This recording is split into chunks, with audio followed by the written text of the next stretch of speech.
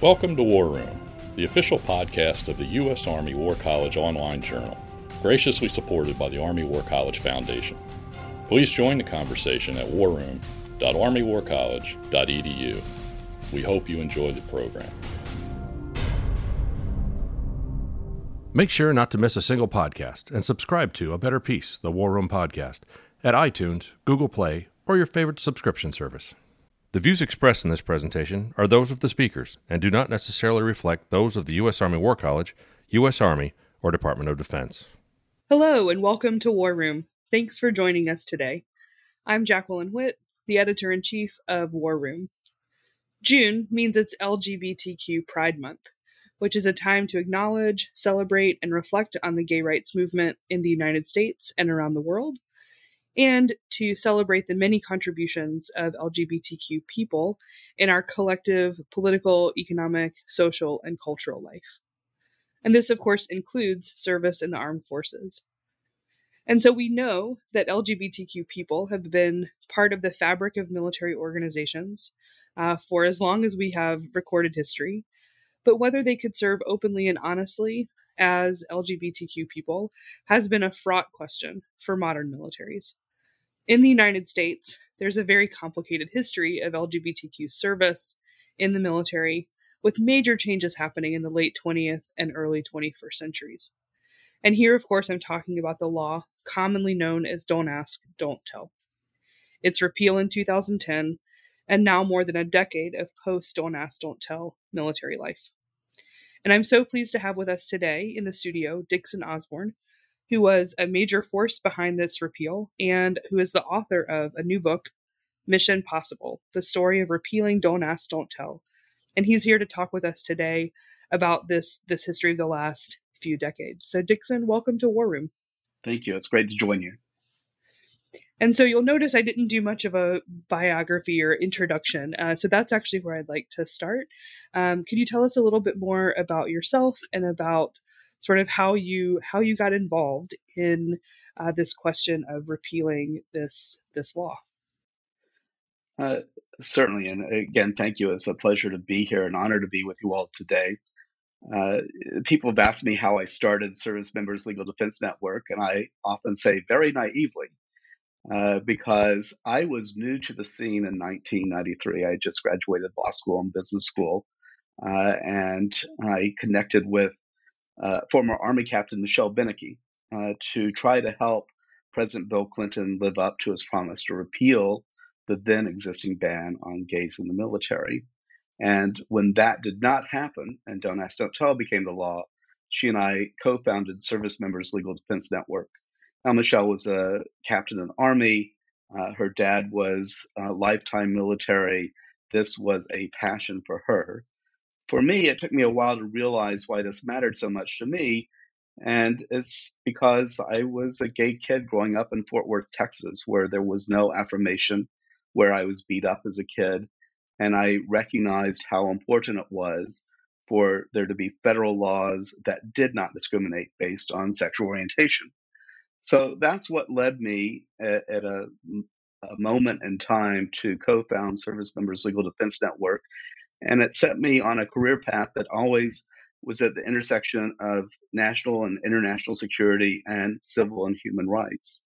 So after my time at Servicemembers Legal Defense Network, I became the Director of Law and Security at Human Rights First, leading efforts to close Guantanamo, make enduring the promise not to torture by U.S. officials as required under the Geneva Conventions, Convention Against Torture, U.S. domestic laws. And then I was recruited to go to the Center for Justice and Accountability, whose mission was to track down war criminals around the globe and bring them to justice in a court of law. So that's sort of the full circle of my career. And it's all started back in 1993 when I co-founded Servicemembers Legal Defense Network. I really like the idea that, right, the personal and the professional and the political can all exist in sort of harmony and together. And I think that's evident throughout the sort of career story you just told us as well, because certainly, right, laws affect everyday life. They affect us in very real and concrete ways. And I think one of the things I appreciate about the story you just told and your background that comes out in the book is that there's not a specific connection to the military, right? You're not a service member or a veteran yourself. There's no sort of like deep familial connection, and yet you can recognize when there are human rights and civil rights at play, and you can see the sort of big picture of how these things are related in the public life of the United States. Let me say this. I thought for LGBTQ civil rights, there were two driving issues that would make a transformation in terms of equality and advancement. And one of them was repealing Don't Ask, Don't Tell and having a law of non-discrimination, because there are 60 to 80,000 service members actively serving that are LGBTQ. There are over 1 million LGBT veterans. It's something that is incredibly meaningful and touches on the lives of most Americans. So that's part of why I invested my time on that issue. I also knew that marriage equality was something that would be transformative. So I always thought military and marriage were the two biggest issues that the LGBT community could and should pursue at the beginning. And quite fortunately, from 2010 to 2015, we were able to achieve both of those goals. It was a pretty momentous few years in the early 2010s. Yes. Let's take a step back in time to the early 1990s, and you mentioned in your first response, right, Bill Clinton, then candidate Bill Clinton's promise to repeal the ban on gay service or openly gay service in the U.S. military. And so I'd like for you to give us a sort of short history lesson of how do we get from that promise of a Democratic presidential candidate to Don't Ask, Don't Tell. A little bit of an explanation of exactly what the law was, right? There's a lot of shorthand about what it is and what it does. And so, why is it enacted? And then why was it a problem, right? Why was it, I think, in many cases, maybe worse for some people than what had even come before, which was an outright ban? It's a very good question. So President Bill Clinton was the first president who actually sort of embraced the LGBTQ community and said that we were part of the American family. And he was asked to do one thing, which was to sign an executive order repealing what were then regulations that banned lesbian, gay, bisexual service members from serving. That was something that was within his power. As soon as he ascended into office, Congress immediately opposed that effort. And the Pentagon brass was concerned that he'd be moving way too quickly. So there was a negotiation that ensued for 6 months, which resulted in something called Don't Ask, Don't Tell. And I can explain the prior policy by talking about Don't Ask, Don't Tell. Don't Ask, Don't Tell was a law passed by Congress that banned people from coming out. And there are three bases for discharge: statements, acts, and marriage. A statement meant coming out, but it meant coming out to anyone, anywhere, anytime, whether on duty or off duty. It meant coming out to your parents, to doctors, to clergy, not just to your commanders. An act, the second basis for discharge, was sex, but it was also defined as any act that a reasonable person construed to be gay. So if two people of the same gender were hugging, even if it was somebody just consoling another person, that could have been construed as a basis for discharge under Don't Ask, Don't Tell. And then marriage, which I always thought was quite prescient, because marriage was not available back in 1993 and wasn't legal nationally until 2015. But marriage or attempted marriage, meaning civil unions, domestic partnerships, were also banned. Now, President Clinton announced that this was an honorable compromise and a step forward. And General Colin Powell said that this law would not allow people to witch hunt. We weren't going to seek to learn sexual orientation. No, the chairman of the Senate Armed Services Committee, Senator Sam Nunn, said we're not going to allow sex squads. So there was some intent by our leaders that this law was supposed to be different than what preceded. And if you looked at the implementing regulations, There were some rules that gave cause for optimism. It said that if you were a gay service member, you could go to a gay bar, you could join a sports league, you could join the gay men's chorus or read a book with LGBTQ content. And that was not supposed to be a basis for discharge. It was supposed to create this sort of zone of privacy. But the implementing regulations also said that none of these promises created a substantive or procedural right. So if the command violated it and wanted to discharge you for those things, they could. So that was the giant loophole that a Mack truck could drive through that let this don't ask, don't tell law be really just the same ban that had existed since World War II. And in that disconnect, and this idea that it was better, but the reality that it wasn't, is what created this enormous problem. We had Michelle Benecke and I, in founding Servicemembers Legal Defense Network, we wanted to be sort of the 911 for service members who were caught in the crosshairs here and did not know how to navigate hundreds of pages of regulations that were implementing this new law. And the result is that over the course of the 17 years of Don't Ask, Don't Tell, the Pentagon discharged between 2 and 4 service members every day for being lesbian, gay, or bisexual. Harassment surged. Our clients were telling us that because of the conversation in 1993, they felt like they had a bullseye on their back because everybody was talking about it now. And it was hard to evade that everyday conversation that was going on. And while there were so many service members who actually served openly because their commanders didn't care and didn't want to make an issue of it, it was always this Damocles sword hanging over the necks of every service member because you just didn't know which service member might turn you in or which commander might make an issue of this, and your career could come to a crashing halt. Mm-hmm. And I think it gets to what we know about the history of LGBTQ military service. It's always been without a legal protection. It's always been subject to judgment of commanders, to local circumstances, to this or that. So that idea of this sort of Damocles hanging over has been a pretty constant feature for gay and lesbian and bisexual service members.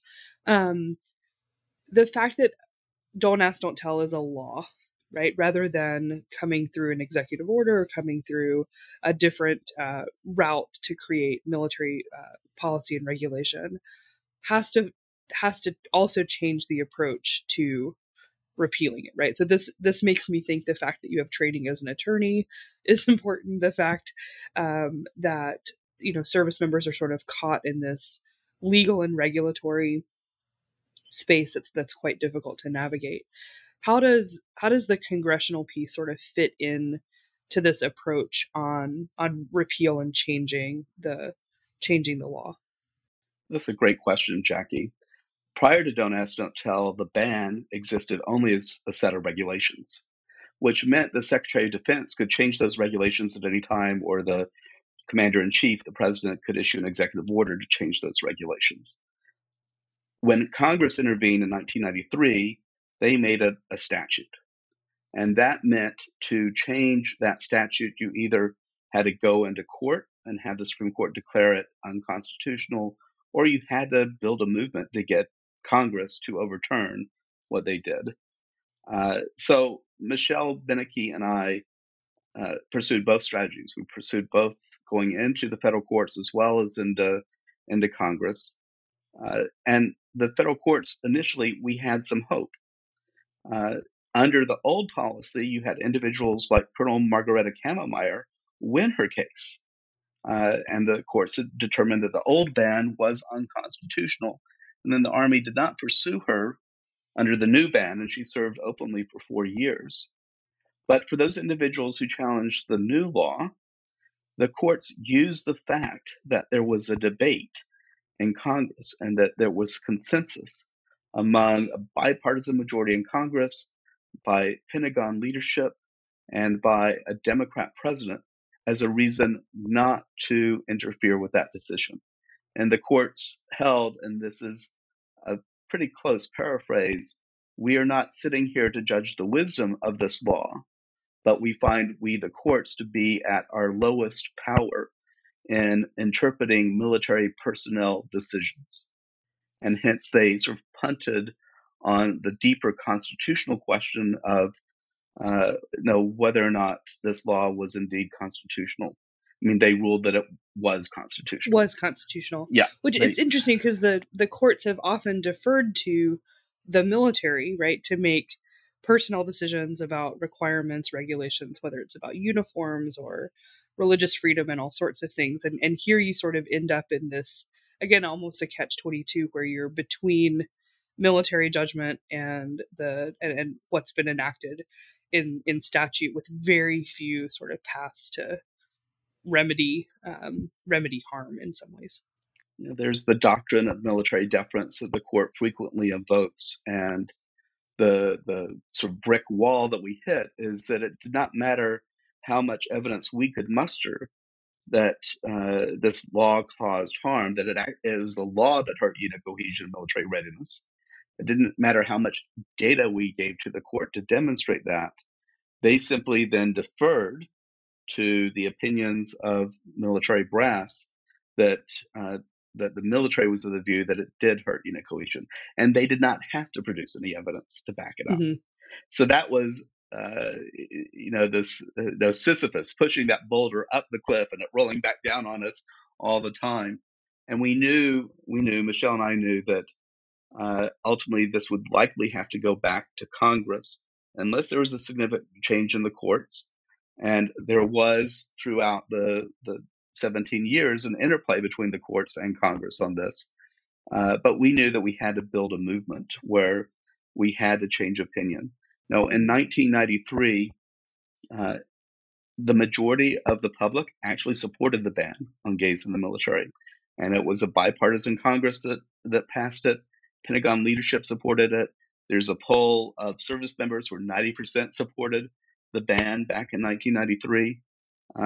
And there's a Democratic president that supported it. So we knew that we had to change public, political, and military opinion to create an environment where Congress could revisit this.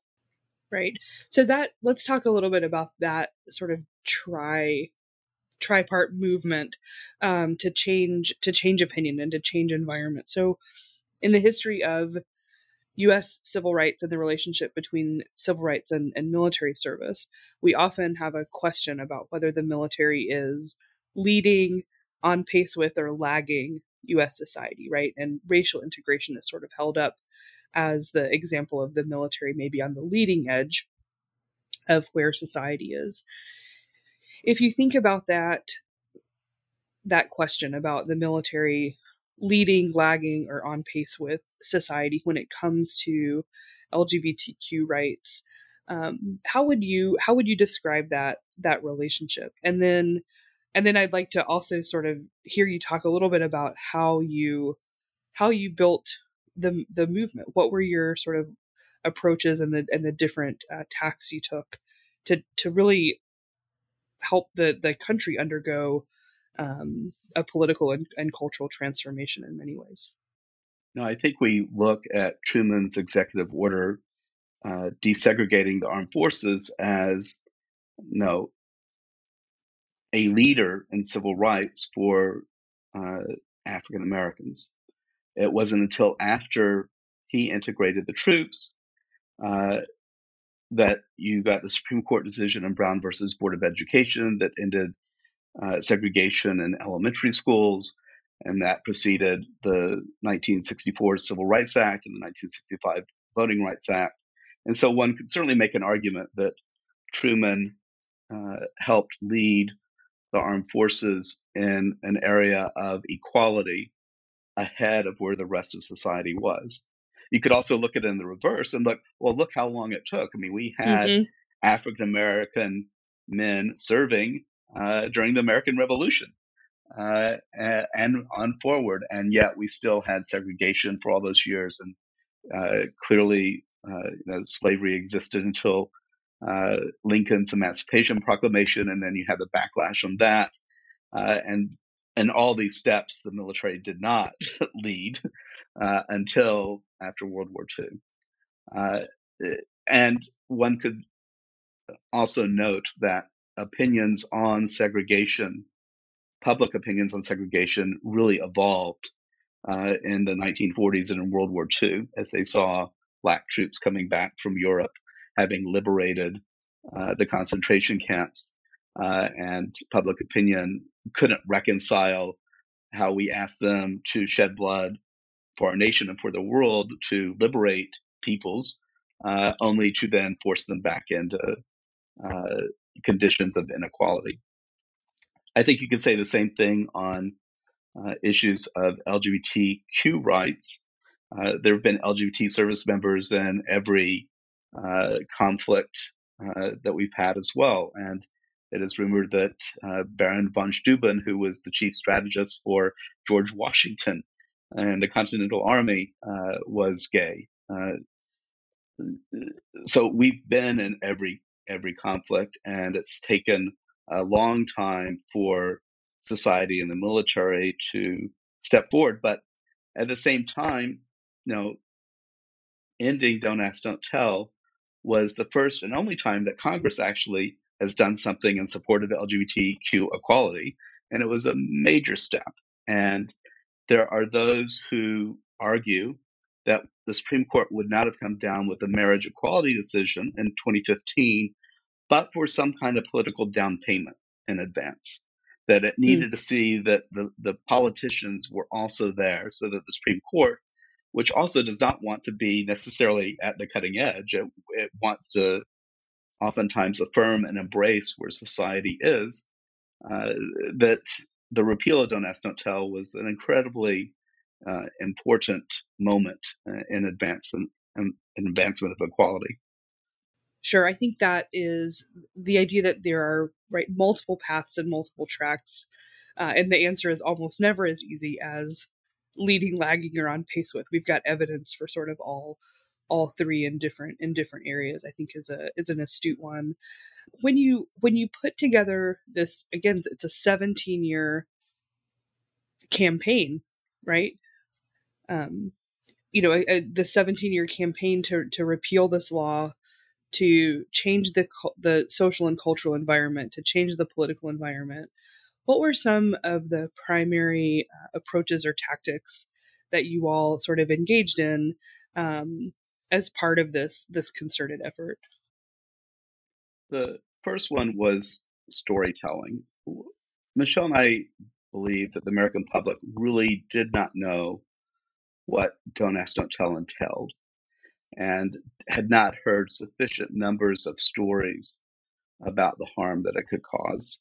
And so we started, in addition to trying to help our clients save their careers or at least achieve the least worst result possible, when possible, we would talk about their stories. So you had Corporal Kevin Blasing stationed in South Carolina, who was a Marine of the Quarter, and he went to his psychologist, who then turned him in.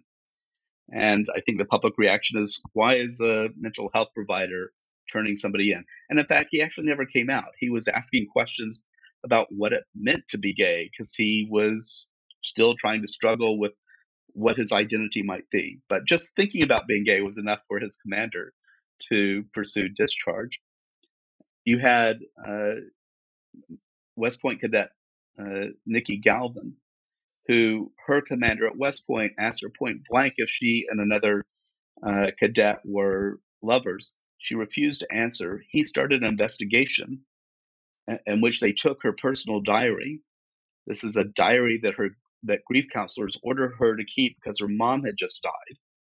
And in it, she expressed feelings of attraction for women. And it was that personal diary that they used as a basis for discharge. We reported on witch hunts where they went after mass numbers of women or men in various branches of the service. What we wanted to do is sort of awaken people to the reality of how harmful this law was, both for the individual, but also for the armed forces, where they were losing really good people because of the law itself. So the first thing that we had to do is to try to provide those stories with a theory that this would educate and help move opinion. And I think it played that role pretty significantly. The second thing was identifying sort of those game-changing moments.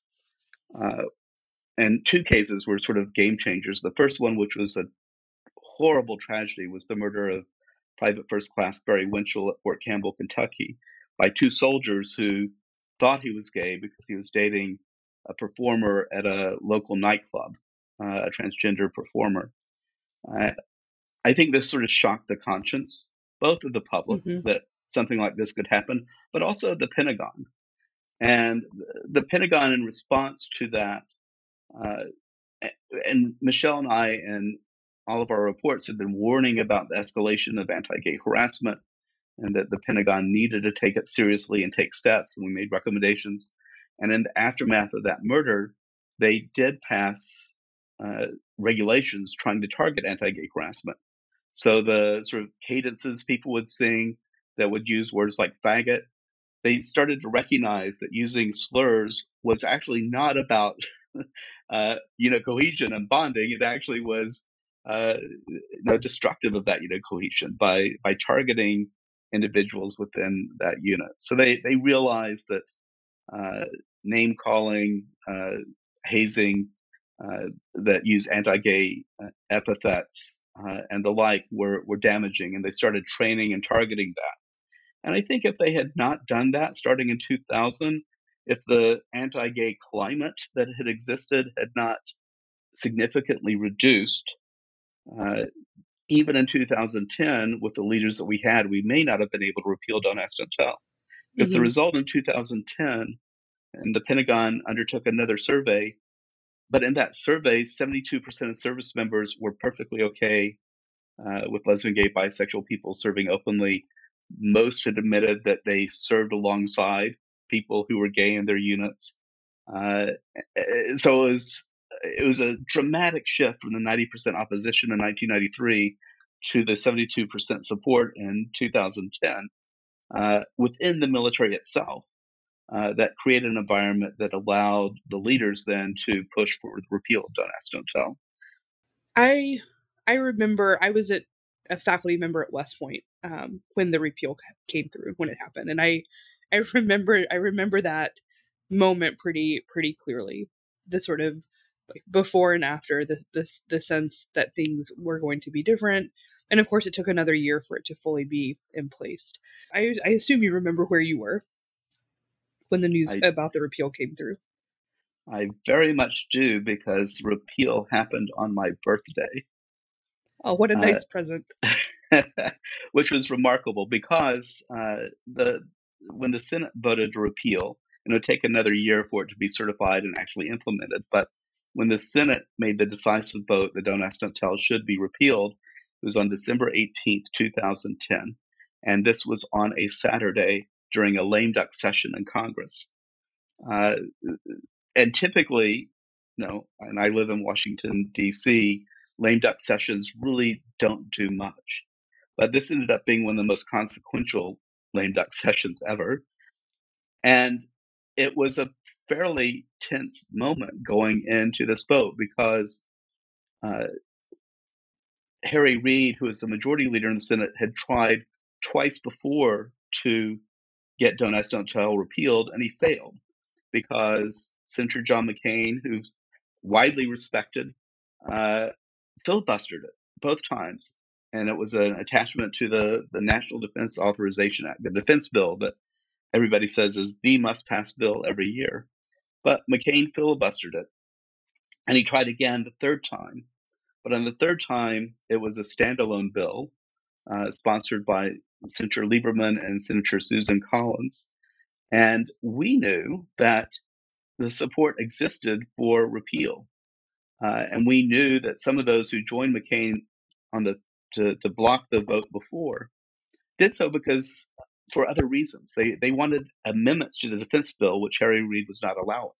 But if it were just solely on Don't Ask, Don't Tell, there had been significant movement. And we ended up having 8 Republican senators join the Democrats in favor of repeal of Don't Ask, Don't Tell, which speaks to, and in the House, you also had a significant bipartisan majority vote for repeal, which spoke to how Michelle Benecke and I operated over those 17 years. As we did not want this to be a partisan issue. We wanted this to be an issue that was really about national security and military readiness.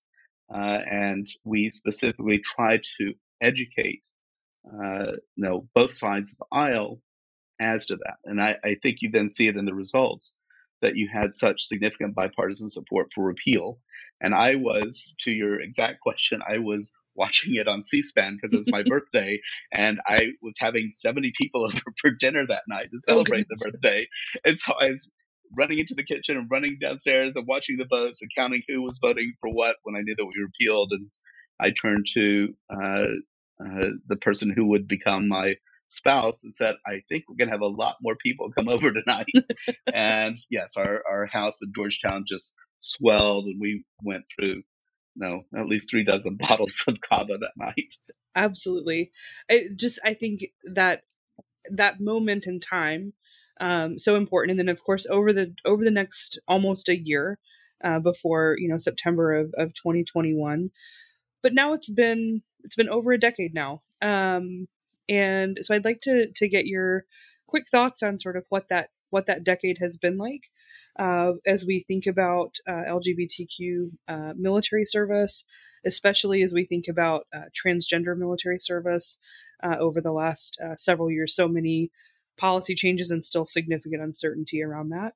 And then finally, to close out, where do you see the sort of future challenges and opportunities in this civil rights space? The repeal of Don't Ask, Don't Tell has been both a non-issue and a really big deal simultaneously.